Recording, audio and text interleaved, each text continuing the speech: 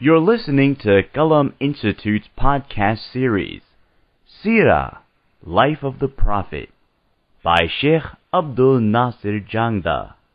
Visit us on the web at qalaminstitute.org or find us on Facebook at facebook.com/qalaminstitute. Bismillah walhamdulillah wa salatu wa salamu ala rasulillah wa ala alihi wa sahbihi ajma'in. Inshallah, continuing with our series on the life of the Prophet sallallahu alaihi wasallam, Seerah Nabawiyya, the prophetic biography. In the last quite a few sessions, we were covering in detail, in depth, the major event of the life of the Prophet ﷺ, which is referred to as the event or the journey of Al-Isra wal-Mi'raj, the journey by night from Mecca to Jerusalem and then the ascension above the heavens. In the previous session, we not only concluded our discussion on the Al-Isra wal-Mi'raj, but we also talked about the immediate aftermath, which was the obligation, the making of the 5 times daily prayer mandatory, and how Jibreel alayhi salam came to the Prophet sallallahu alaihi wasallam and then walked him through all the timings and the procedures of the 5 daily salawat. What this leads us to now is a very critical juncture in the life of the Prophet sallallahu alaihi wasallam, and that was that the Prophet sallallahu alaihi wasallam, having received this boost, this motivation, this inspiration, this recharge. I've talked about in detail at length about why the incident of Al-Isra wal-Mi'raj, why the journey of Al-Isra wal-Mi'raj was so strategic at the time when it occurred. But we've focused on what happened before it and why it was necessary and it was perfect at that particular time because of what had transpired before it, from the passing of his wife and his uncle, and then the journey to the city of Ta'if and the hardship that he endured after that. But another perspective is that the journey of Al-Isra wal-Mi'raj was also perfect in its timing because of what was coming after it. And that's not just the 5 times daily obligatory prayer. That's not a challenge, that's a gift, that's a blessing. But what was coming after the journey of Al-Isra wal-Mi'raj was a huge transitionary phase. Where now, basically, the city of Mecca, the Prophet ﷺ had exhausted 12 years of effort. I want everyone to chew on that for a second. 12 years. We work for 12 days on a project and we wonder why it's not working. Somebody who works 12 weeks on a project is, a warrior. And then if things aren't working out, we just completely give up. 12 months, a year? Forget about it. The Prophet ﷺ has been working on the project of Mecca for 12 years. And still, Mecca is as opposed to the Prophet ﷺ as ever. The violence, the aggression, the opposition is at its peak, worse than it's ever been before. So the Prophet ﷺ was at this stage where Allah subhanahu wa ta'ala's next instruction to the Prophet ﷺ was going to be to look outside of Mecca and take this message to somewhere outside of Mecca. Now I'm going to put everything on the table because I really want us to understand. My motivation and my objective with this series on the life of the Prophet ﷺ has been very clear from the very beginning, and that is for us to really understand and how this can serve as a roadmap, a blueprint for us in our not just living lives as a Muslim, but in our endeavor of building and establishing, a community, in contributing to the ummah, in spreading the deen of Allah. So let's take everything into consideration. Let's talk about it from a very contemporary, current business type, business-minded perspective. If you want to take a product that you have and extend it to other markets, if you want to establish a franchise, if you want to establish satellite locations, you want to grow whatever you're doing. I hate to refer to it as a business because we're here talking about da'wah ilallah. We're talking about the message of the Prophet ﷺ, but I'm talking about our situation.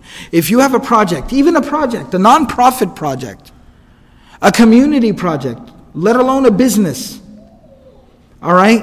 And you want to expand this, you want to take this to other communities, you want to, take your curriculum to another school, you want to franchise your business, you want to branch out in satellite.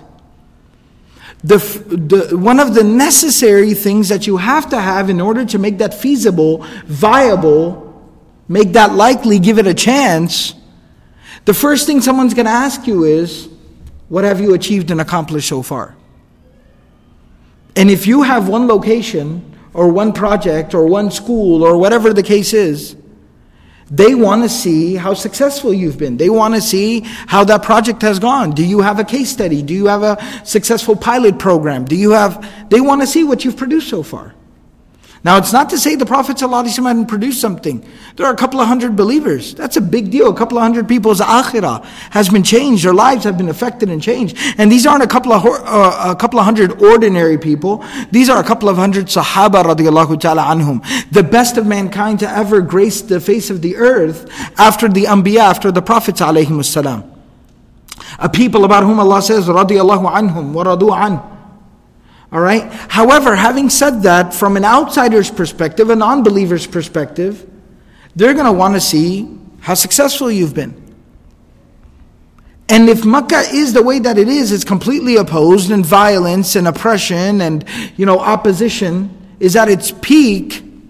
They're plotting and planning on a daily basis on how to kill us and assassinate the Prophet ﷺ. Is that going to make a very strong case for why you should accept and you should take on this project? Why you should become a partner in this endeavor, in this project? Will that make a very strong case? You go to get into business with somebody else, and you sit down with your books and you're completely in the red. That's not going to convince them. You have a curriculum at your school and you go to somebody else's school and you say, well, we have 200 students, 20 of them are just unbelievably excelling. The other ones, they're not doing so great. Is that going to convince them? But nevertheless, that was the job of the Prophet ﷺ at this point. He had no choice. The command from Allah, the instruction from Allah was that you have to take this message now and extend it to people outside of Makkah. Present it to other communities, present it to other cities, and tell them not only to believe in Islam. No, not just believe in Islam. That's very important. But along with believing in Islam, they have to take on this project, this mission, this endeavor, and they have to become your partners in this da'wah. That's the task at hand.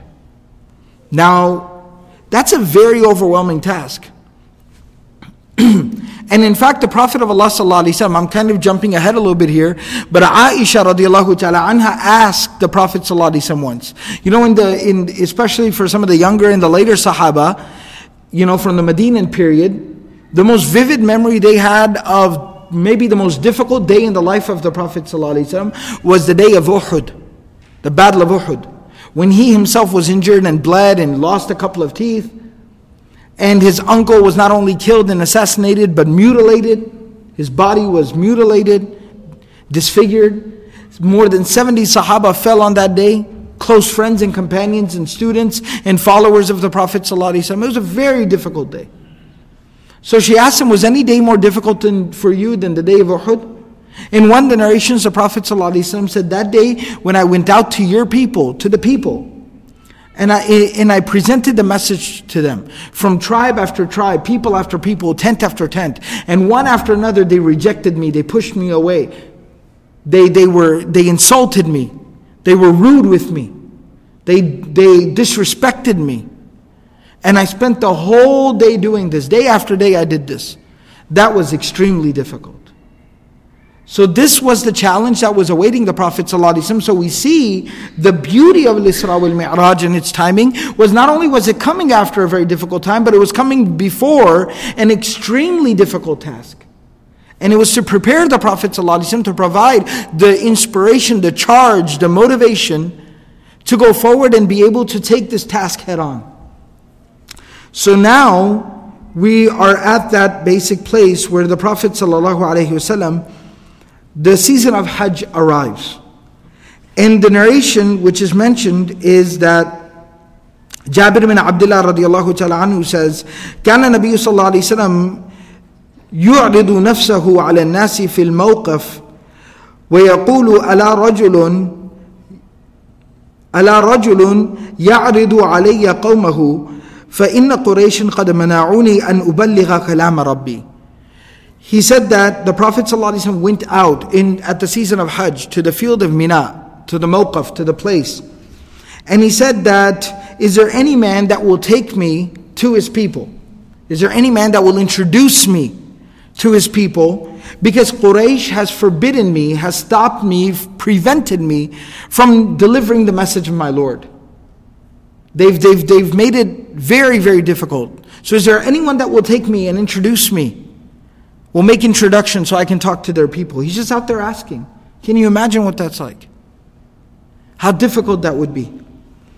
In another narration, in notes about the Prophet ﷺ, رَأَيْتُ رَسُولَ اللَّهِ صَلَّى اللَّهُ عَلَيْهِ وَسَلَّمَ يَطُوفُ عَلَى النَّاسِ فِي مَنَازِلِهِمْ. I saw the Messenger of Allah ﷺ who was, the word used is tawaf, meaning he was just going around, stopping at every single home, every single tent, every single campsite of every single group of people and visiting them. And قبل أن يهاجر إلى المدينة, this is before the migration to Medina. ويقول, and he would say to them, يا أيها الناس إن الله يأمركم أن تعبدوه ولا تشركوا به شيئا. O mankind, O humanity, God, Allah has commanded you to only worship Him, and He has forbidden you from associating any partners to Him. Some of the وقال وراءه رجل يقول يا أيها الناس, and behind him there was a man. So as the Prophet ﷺ, so I want you to get the visual, I want you to get the image. The Prophet ﷺ is going at every tent, requesting permission to enter, to speak with the people there. He's stopping at every single gathering of people, kind of seeking permission and entering into the gathering and presenting this message. But behind him, everywhere he goes, following him around, trailing him, is a man who says, Ya ayyuhan nas, O people, inna hadha ya'murukum an tatruku dina abaikum. O mankind, O people, this guy right here, inna hadha, doesn't even dignify him with the proper address. This guy, this man, this dude right here, he tells you to leave the religion of your forefathers. فَسَأَلْتُ مَنْ هَذَا الرَّجُلُ. So this man narrating this story, he says, I asked, who is this man following Muhammad around, sallallahu alayhi wasallam? Who is this man following him around, basically sabotaging him and contradicting him? فَقِيلَ Abu Lahab. It was Abu Lahab. So even it was already difficult to go there and just present yourself like this before the people. But on top of that, they continue to make it more difficult by following around and sabotaging his efforts. Ibn Ishaq mentions in his Seerah, ذكر ابن إسحاق عرضه عليه السلام نفسه على كندة وعلى كلب وعلى بني حنيفة. قال ولم يكن أحد من العرب أقبح ردا عليهم منهم وعلى بني عامر بن صعصع. That the Prophet ﷺ went to the people of Kinda, the people of Banu Kilab. He went to the people of Bani Hanifa. He went to all of these people and presented the message and himself to them.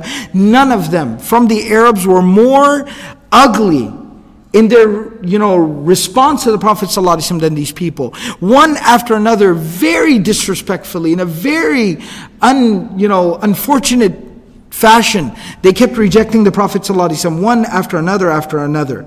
The Prophet ﷺ goes to Banu Abbas, he goes to the people of Ghassan, he goes to Banu Muharib, and they keep rejecting him in this way, in this form.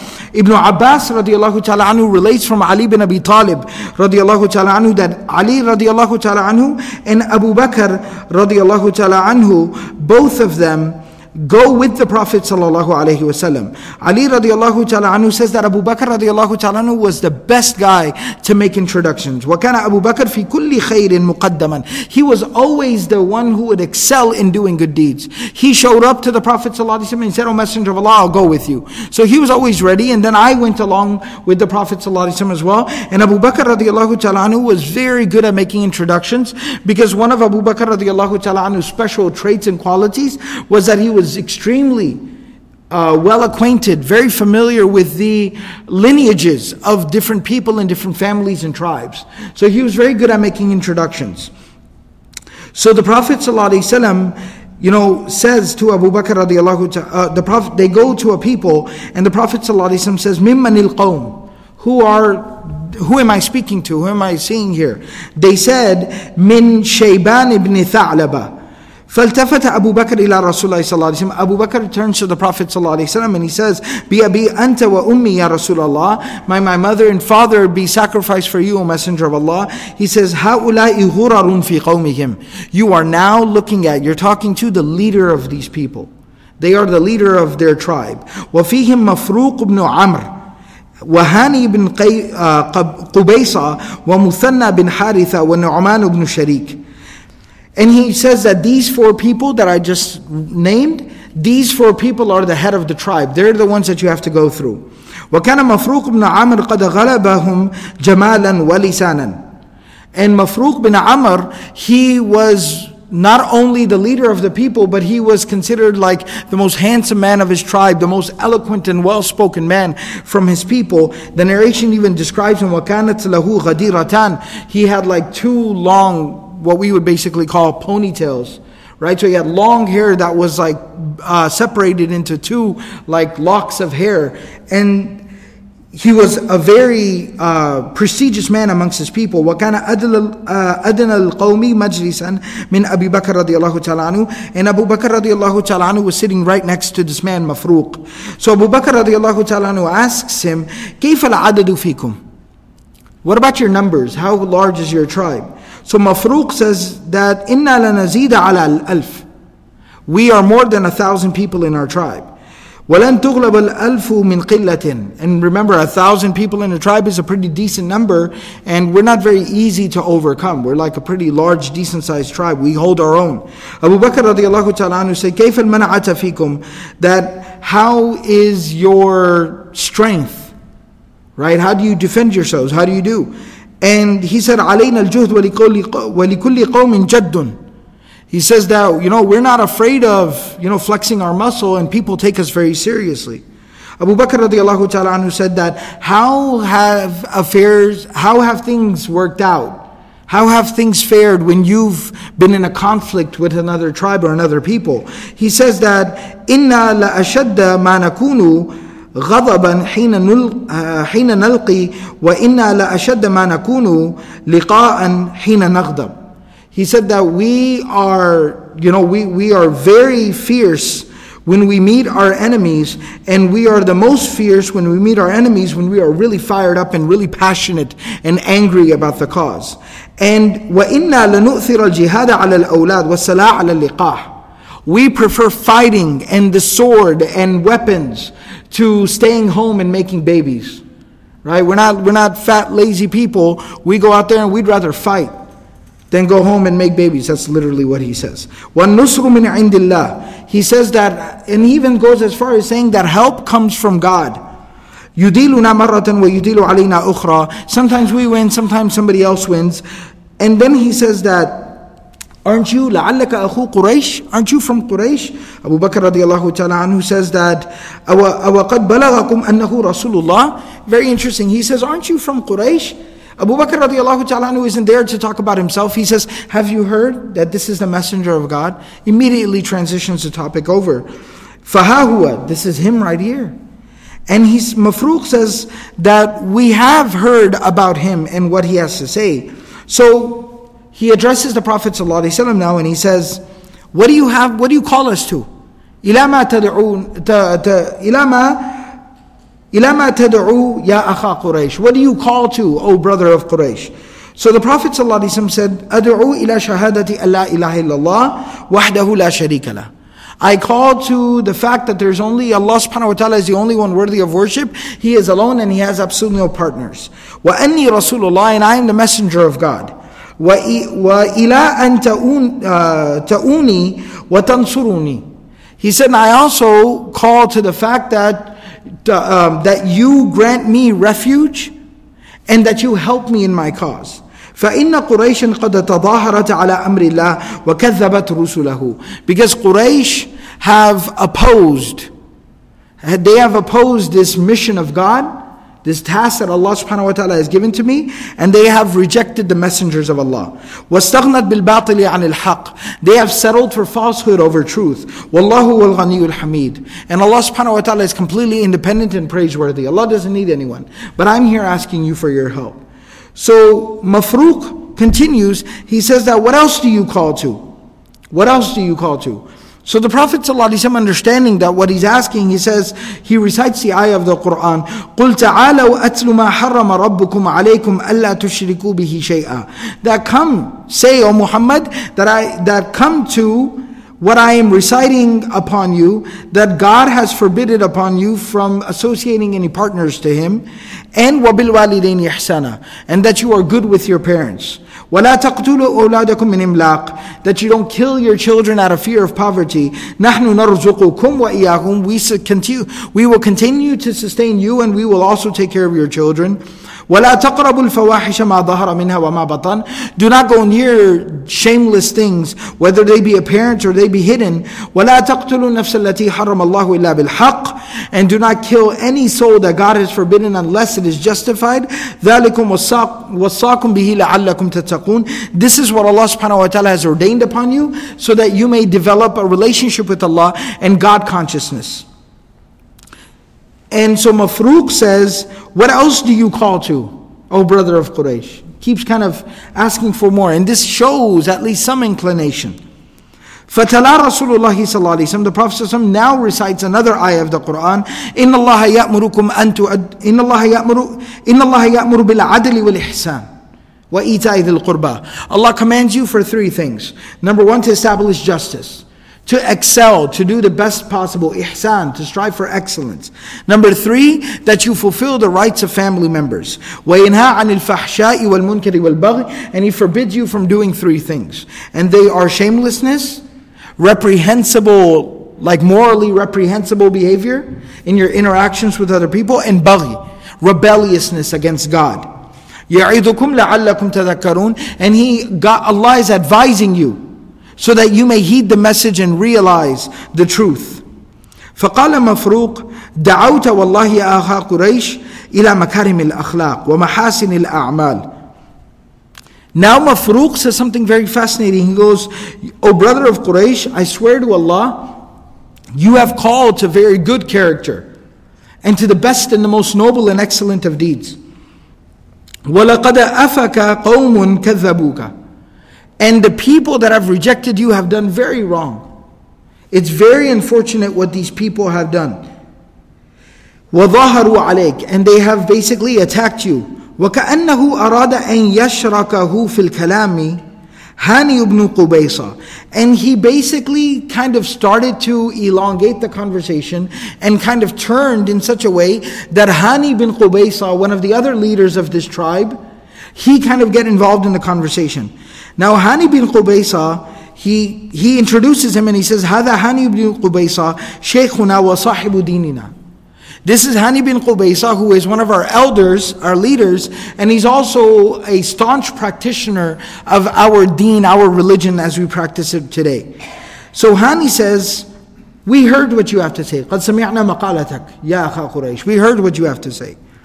But he said that what I think, وَإِنِّي أَرَى, what I think is that if we were to leave the religion of our forefathers and to follow you and this religion that you present to us, because of one meeting that we've had to you, and maybe we'll never meet you again before or after this, like we've had no other meetings before, maybe we never have another meeting again, we've just met you this once, and if we were to leave our religion and embrace your religion, زَلَّةٌ فِي الرَّأْيِ وَقِلَّةُ نَظْرٍ فِي الْعَاقِبَةِ. He said that this would be a huge error on our part, and this would be very short-sightedness on our part. And he said that وَإِنَّمَا تَكُونُ زَلَّةُ مَعَ الْعُجْلَةِ, because usually people make mistakes when they rush into things, and we have a whole tribe, 1,000 people that are waiting back for us. We are the leader of those people that trust us. We represent those people. So he said, وَلَكِنْ نَرْجِعُ وَتَرْجِعُ. He said, we'll go back to where we came from, how we came, and you go back to where you came from, however you came. وَنَنْظُرُ وَتَنْظُرُ. We'll wait things out, we'll see how things go, you see how things work out for you. وَكَأَنَّهُ أَحَبَّ أَنْ يَشْرُكَهُ فِي الْكَلَامِ الْمُثَنَّ بْنَ حَارِثَةَ. Then he introduces the next guy. He says, هَذَا المثنى بن حارثة شيخنا وصاحب حربنا. Here's Muthanna, who is not only one of our leaders, but he's basically the guy in charge of our military affairs, our conflicts. So he comes into the conversation. وَالْجَوَابُ هُوَ جَوَابُ هَانِي بْنِ قُبَيْصَةَ فِي تَرْكِ دِينِنَا. He says that, I heard what you have to say, and I have the same response for you that Hani gave to you. I have no other different response for you. And he basically tells the Prophet ﷺ the same thing. He goes on to mention, something else very interesting. He says that we live between two rivers. We live between two streams. He said one stream is that of Yamama and the other is Samama. The Prophet ﷺ says, what two streams are you talking about? And he says, basically, these are the rivers. We live between two streams. One is of the Arab, Anharu Arab, and the other is of Kisra, the Persians. And because we live so close to Persian territory, we have an agreement with the Persian people. And one thing is that any mistake that we make will not be forgiven by the Persian people. It's very delicate, our relationship with them. They will not forgive us. If we make an excuse, they will not accept it from us. As for the Arabs, we can go back and forth in our dealings with them. That's fine.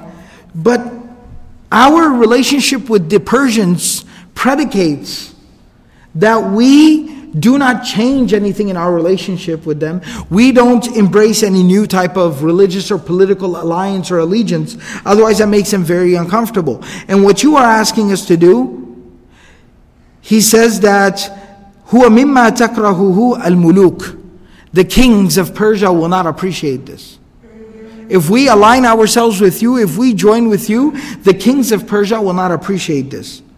So he says that if you want us to support you, to give you refuge, to help you, but if you are asking us to compromise our relationship with some of the Arab tribes, فَعَلْنَا, we would do it. We would do it. And what we can even do is maybe we can kind of keep it on the DL, we can somewhat, play a little bit of a game here. We'll get on board with you to some extent, but we won't be fully on board with you because we also got to manage our relationship with the Persians. So how can you work with us here? How can you compromise? The Prophet ﷺ said, مَا أَسَأْتُمْ فِي الرَّدِّ إِذْ أَفْصَحْتُمْ بِالصِّدْقِ وَإِنَّ دِينَ اللَّهِ لَن يَنْصُرَهُ إِلَّا مَنْ حَاطَهُ مِنْ جَمِيعِ جَوَانِبِهِ. He says that this is not, an acceptable compromise. It's best for y'all to just be truthful in your dealings. And the Prophet ﷺ said that the deen of Allah is such a thing that if anyone wants to join the cause of the deen of Allah, then that person basically needs to embrace the deen completely and support the religion of Allah subhanahu wa ta'ala completely. أَرَأَيْتُمْ إِلَّا تَلْبَثُوا إِلَّا قَلِيلًا حَتَّى يُوَرِثُكُمُ اللَّهُ أَرْضَهُمْ وَدِيَارَهُمْ وَأَمْوَالَهُم. He said that what if you were to get on board completely and just wait a little while? It might take some patience in the beginning, but eventually the help of Allah will come to you. Allah subhanahu wa ta'ala will give you governorship. And Allah subhanahu wa ta'ala will give you ownership. And Allah subhanahu wa ta'ala will give you control over the land. And the people that oppose you, their lands will fall to you. But you got to be patient and you got to embrace the deen completely. أَتُسَبِّحُونَ اللَّهَ وَتُقَدِّسُونَهُ. So do you praise and glorify Allah and hold Allah subhanahu wa ta'ala to be sacred? If you do, then put your faith and your trust in Allah. The fourth leader, Nu'man bin Sharik, he says, Allahumma lakadha. He says that I'm willing to do what you're asking for. The Prophet ﷺ recited the ayah then, when hearing that he got kind of excited that I'm willing to come on board. The Prophet ﷺ recited the ayah, Ya ayyuhan nabiyyu, inna arsalnaka shahidan, wa mubashiran, wa nadhiran, wa da'iyan, ila Allahi bi'idnihi, wa sirajan muniran. That, O messenger, O prophet, Allah is saying, that we have sent you as a witness, as a deliverer of good news, as a warner to people, as a caller to Allah subhanahu wa ta'ala by His command and His permission, and as an illuminating light and force for mankind and for humanity and the world. Then the Prophet ﷺ got up from there. Ali radiallahu ta'ala anhu says that he grabbed my hand and he said, let's go. And he said, O Abu Bakr, and Ya Aba Hassan, to Ali radiallahu ta'ala anhu, he says that this is just a sign of the character that is present. Ayatu akhlaqin fil jahiliyyah. He says this is just a sign of character in jahiliyyah. They're trying to be polite. They don't want to outright refuse me and reject me. So they're being polite, but they're not really, they have to accept basically. And then the Prophet ﷺ basically goes from there, and some of them, they start to kind of talk amongst each other, and the Prophet ﷺ says, بِهَا يَدْفَعُ اللَّهُ بَأْسَ بَعْضَهُمْ عَنْ بَعْضٍ وَبِهَا يَتَحَاجَزُونَ فِي مَا بَيْنَهُم. This is basically how they kind of negotiate and how they kind of manage. Somebody plays good cop, somebody plays bad cop, but let's go from here. And then they say that we continue to go and visit people. He says that we went to another group of people who the Prophet ﷺ, he sat down with them, and he met a man by the name of Suwaid bin as-Samit, Suwaid bin as-Samit, he listened to the message of the Prophet ﷺ, and he did not reject the message, nor did he embrace the message, but he basically went back to his people, and he was killed in some of the later battles. And the Prophet of Allah ﷺ, some of the books of Seerah actually relate the fact that he later on accepted Islam and he died in the state of being a Muslim. There's another narration where the Prophet of Allah ﷺ went and sat down with a people, a tribe named Banu Abdul Ashhal. And when the Prophet ﷺ sat with them, one of their leaders, he was actually reputed to be somebody who was a Hanif. We talked about this in the beginning of the Seerah sessions. Somebody who rejected shirk even before Islam. And the Prophet ﷺ started talking to him. His name was Iyas bin Mu'adh, and he was a young man. And the Prophet ﷺ talked to him and presented the message of Islam to him, as we just heard. He stands up and he says, Ya qawm, hadha wallahi khayrun mimma qadimna ilayh. Oh people, this is better than what we came here to achieve. This man speaks the truth. One of the other people from his tribe, he struck him and he sat him down and he told him to be quiet. And then they basically rejected the message of the Prophet ﷺ and they went back to their people. And again, some of the narrations mention that Iyas bin Mu'adh, he quietly and privately accepted Islam before he passed away. But the Prophet ﷺ in this way kept going from people to people to people. And everyone kept rejecting him. One Sahabi who would accept Islam much later on, he says, I was a child and I came with my grandfather to that year at the season of Hajj. And I was standing up on top of a hill watching, and I saw that this tall, handsome man who was wearing like a white shawl, he was going from tent to tent, people to people, talking to them, and some of them would push him out, some would curse at him, some would throw dirt at him. And this kept happening until he went through the entire field of Mina, covered all the tents and all the tribes that were there. And when he finally reached the end of the field of Mina, there was a little girl that was standing there waiting for him with a bowl of water, and she was crying, looking at her father. And the Prophet ﷺ walks up to her and he wipes her tears away, and he takes the bowl and he washes his hands and his face in that bowl, and he consoles the little girl, and they walk away from there. And he says, I turned to my grandfather and I said, what is this? And he said, this is Muhammad ibn Abdullah bin Abdul Muttalib. This is a young man from Quraysh who says that he is a prophet and a messenger. And he's presenting this religion to the people, but they all keep rejecting him. And I said, who's that little girl? This beautiful little girl that is crying and, waiting for him. And he said, that is his daughter Zainab. And the Prophet ﷺ dealt with such difficulty and such harsh refusal at the hands of these people. But it wasn't without some type of payoff. Eventually, the narration tells us, Ali bin Abi Talib and Abu Bakr radiallahu ta'ala anhuma say, ثُمَّ دَفَعْنَا إِلَى مَجْلِسِ الْأَوْسِ وَالْخَزْرَجِ. We went to the gatherings of Al-Aws wal Khazraj, and we sat down, and the Prophet ﷺ presented the same message to them. And they were very humble people. Basically, to give you a little bit of an idea as to who these people were. In the books of history, in the books of Seerah, it talks about these people that there were two tribes. The first tribe amongst them was the tribe of Al-Aws. All right, the people of Banu al-Aws, and they were from this small town, that was known as Yathrib. Their primary form of trade, or their primary means of making a living, was that they were a farming people. They grew dates. And so it was a small little town, a small little farm town, and they grew dates. They were not very wealthy. In fact, Al-Aws was, this place of Yathrib was not like a very favorable destination. People would go there to do business, but people didn't like to live there.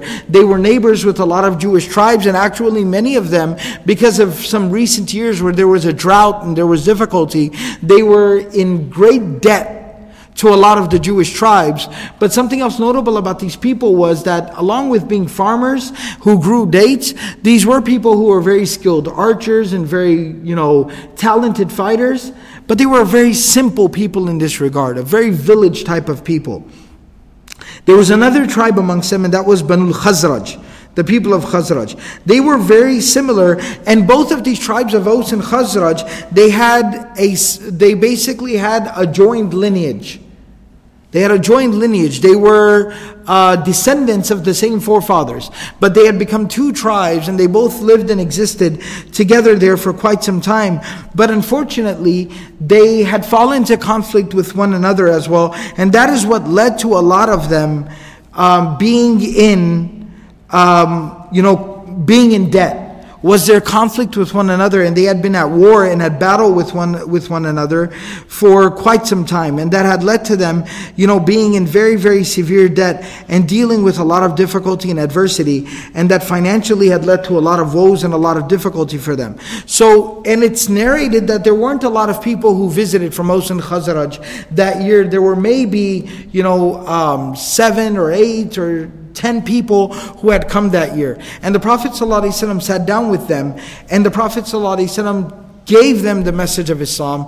And real briefly, one thing I'll mention here, I'll talk about this in more detail next week, exactly what conversation the Prophet ﷺ had with them when they accepted the message. What conversation did the Prophet ﷺ have with them at that time? How did they accept Islam? What responsibilities did the Prophet ﷺ give to them? That is called Bay'atul Aqabatil Ula. That is the first oath of allegiance that was established with the people of Medina. We'll talk about that in more detail next week. That deserves a session on its own.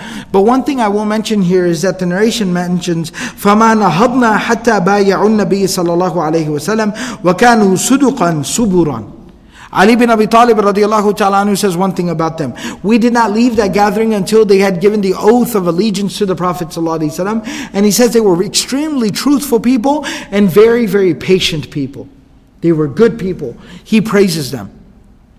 But next week, like I mentioned, we'll talk about exactly the conversation that they had and what the Prophet ﷺ discussed with them in that first meeting with them, and what exact oath of allegiance was, agreed to between them. What I'd like to mention here at the conclusion of this week's session is something very interesting and very fascinating. And that is to understand really the mindset of these people. This is the best place that I can find to mention this. To understand the mindset of these people and where they were coming from, I'd like to mention something about the virtues of these people. These are virtues that the Prophet ﷺ would mention years later. But it was based upon the initial potential and quality the Prophet ﷺ saw within these people. See, there's one thing that needs to be understood here. These were very simple folk. They were illiterate. They were village people. They were farmers. They were very simple folk. The Prophet ﷺ had gone to Ta'if, the second largest city in Arabia. He had just gotten done having a conversation with Banu Tha'laba. The conversation I was telling you about, over 1,000 strong, militarily strong, a very proud people. And they had all rejected and turned away the Prophet ﷺ. Here he's sitting in a room full of a handful of people who are very simple, illiterate, common, farming, poor people. But the Prophet ﷺ had an unbelievable quality, and that was he always saw the potential in people. He always gave people the benefit of the doubt. He was always optimistic, and he saw the potential in people. And he made them rise to their potential and even go beyond their potential and exceed expectations of those people. That's something that we need to get back to at a community level for us. Yes, there is a reality. The Prophet ﷺ did target people like Umar ibn Khattab and Abu Bakr as-Siddiq and Abdurrahman bin Auf and Uthman ibn Affan. He did target people who had a lot of talent and a lot of ability, and whose qualities and potential and talent was recognized by the community, and they did become a huge asset to Islam. But if we think even for a second that a lot of these, forgive me for the usage of the word, I'm using it from that third party perspective, not from our perspective, but from a third party perspective, that if somebody, thinks for even a second that these very lowly, meaningless or mundane or mediocre people were not important to the Prophet ﷺ, they misunderstand. They haven't read the Seerah properly. That if they don't see the fact that the Prophet ﷺ would similarly, more so than he would target talented people, the Prophet ﷺ sought out the underdogs. The people who had a lot more talent and ability, it just wasn't recognized and realized by their people at that time. And Islam was a means of bringing out the best in people. Was the means of bringing out the best in people. And realizing what people had to offer and bring to the table. And the Prophet ﷺ saw this in the people of Yathrib, the people of Medina, who would eventually be called the Ansar. The Prophet ﷺ saw this potential in them. So before we even talk about the conversation and how strongly and how willingly they accepted the message and how dedicated and devoted they were to this cause, let's learn a little bit about their potential and what the Prophet ﷺ saw that the world saw a decade later. The world would realize a decade later who these people were, but the Prophet ﷺ saw it that day when he met with them in the tent. Allah subhanahu wa ta'ala says, وَالَّذِينَ آوَوْا وَنَصَرُوا أُولَٰئِكَ هُمُ الْمُؤْمِنُونَ حَقًّا. The people who gave shelter to the Prophet ﷺ and helped the religion of Allah, they are the truest of the believers.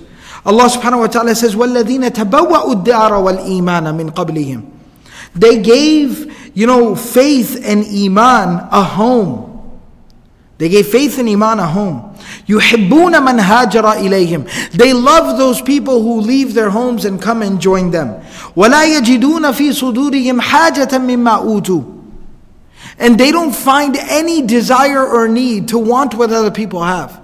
وَيُؤْثِرُونَ عَلَىٰ أَنفُسِهِمْ وَلَوْ كَانَ بِهِمْ خَصَاصَةٌ. They choose others above themselves. They would help others before helping themselves, even though their own situation is so dire and so desperate.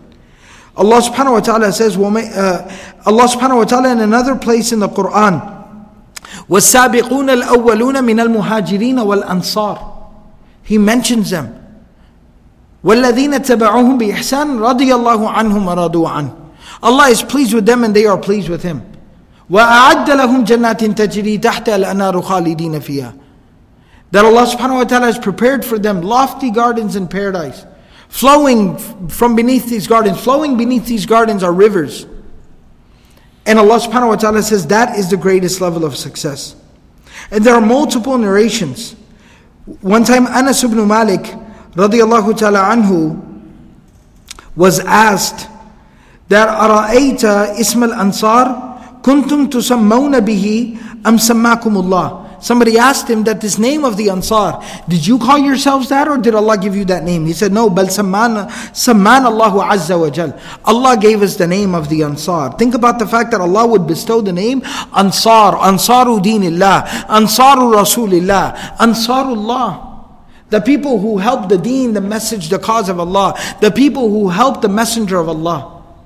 Such potential these people had. And the Prophet ﷺ saw that day. The Prophet of Allah ﷺ says in a narration, إِنَّ اللَّهَ أَمَدَّنِي بِأَشَدِّ النَّاسِ أَلْسُنًا وَأَذْرُعًا. Allah subhanahu wa ta'ala helped me with the people who are very strong in their speech and in their feet. Like they're physically strong and they are strong in their convictions. And he said, yeah, they are the two sons of Qayla, which basically refers to the tribes of Al-Aws wal Khazraj, the people of Medina, the Ansar.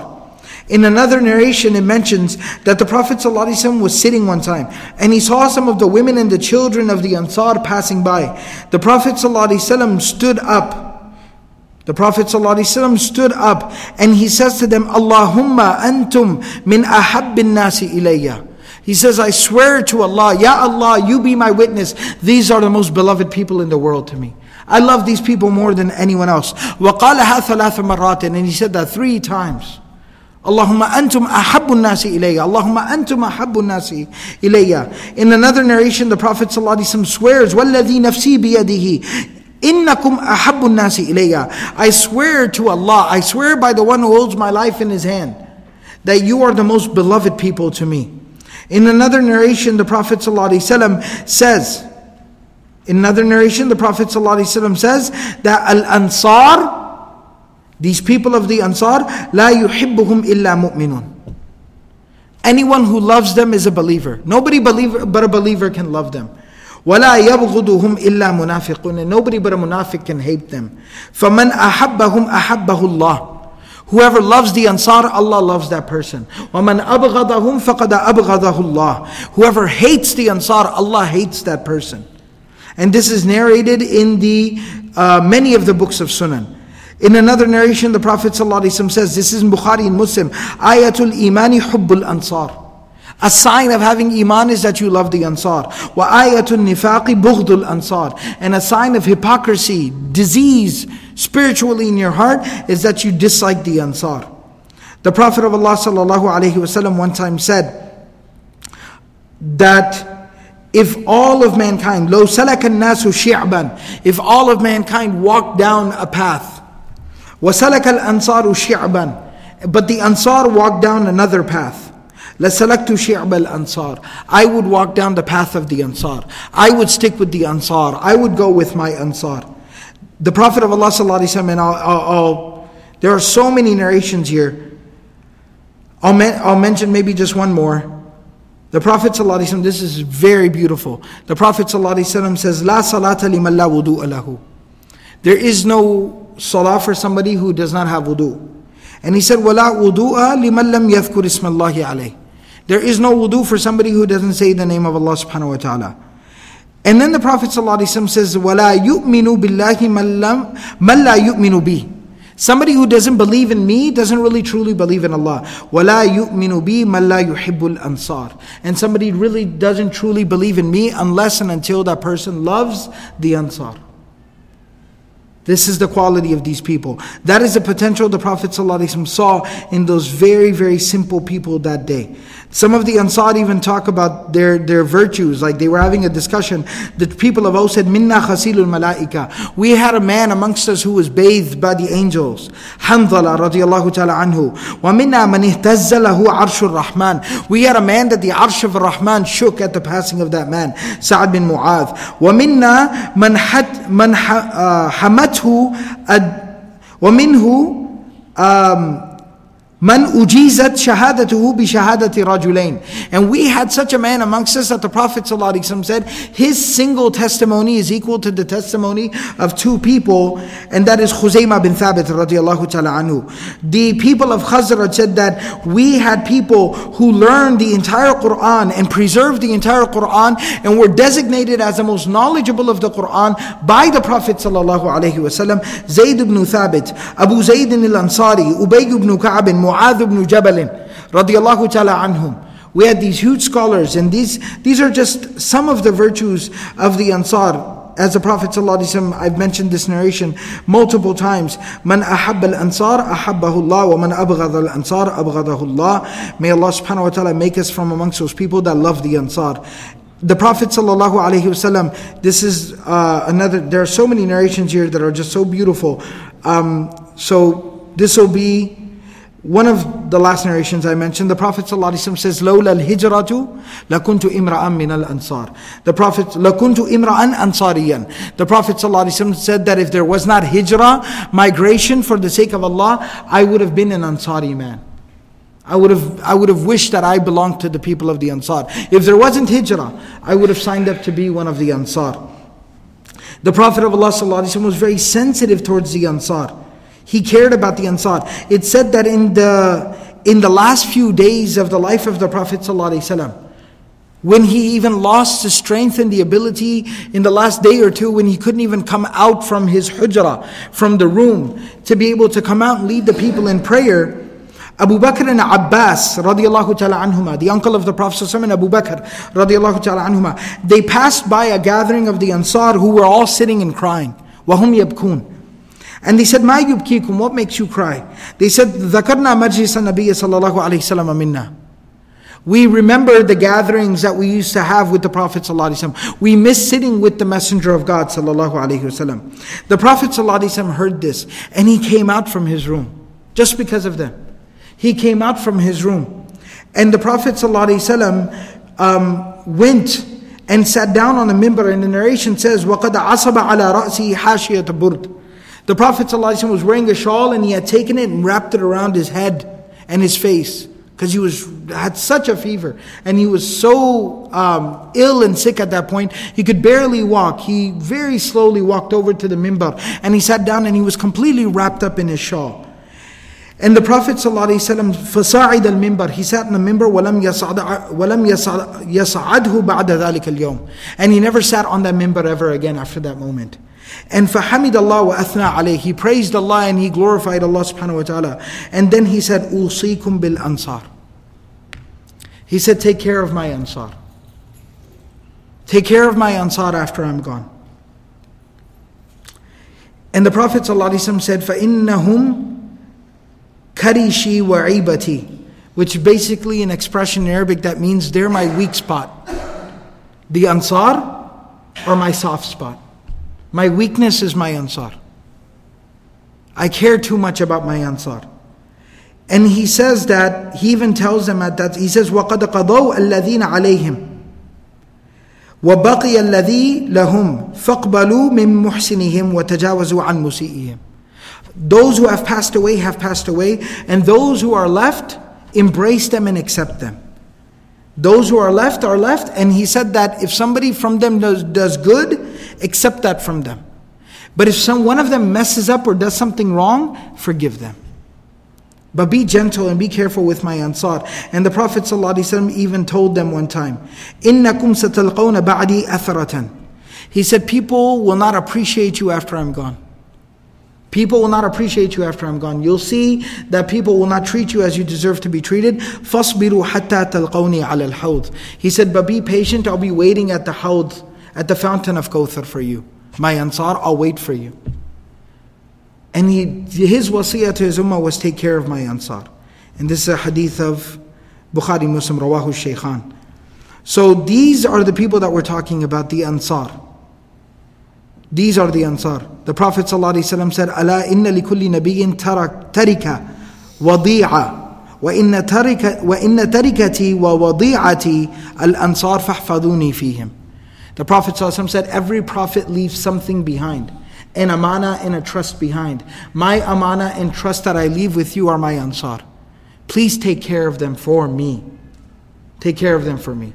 That's the potential the Prophet ﷺ saw on that day in these simple, illiterate farmers, poor farmers that came and sat with the Prophet ﷺ and listened to him that day.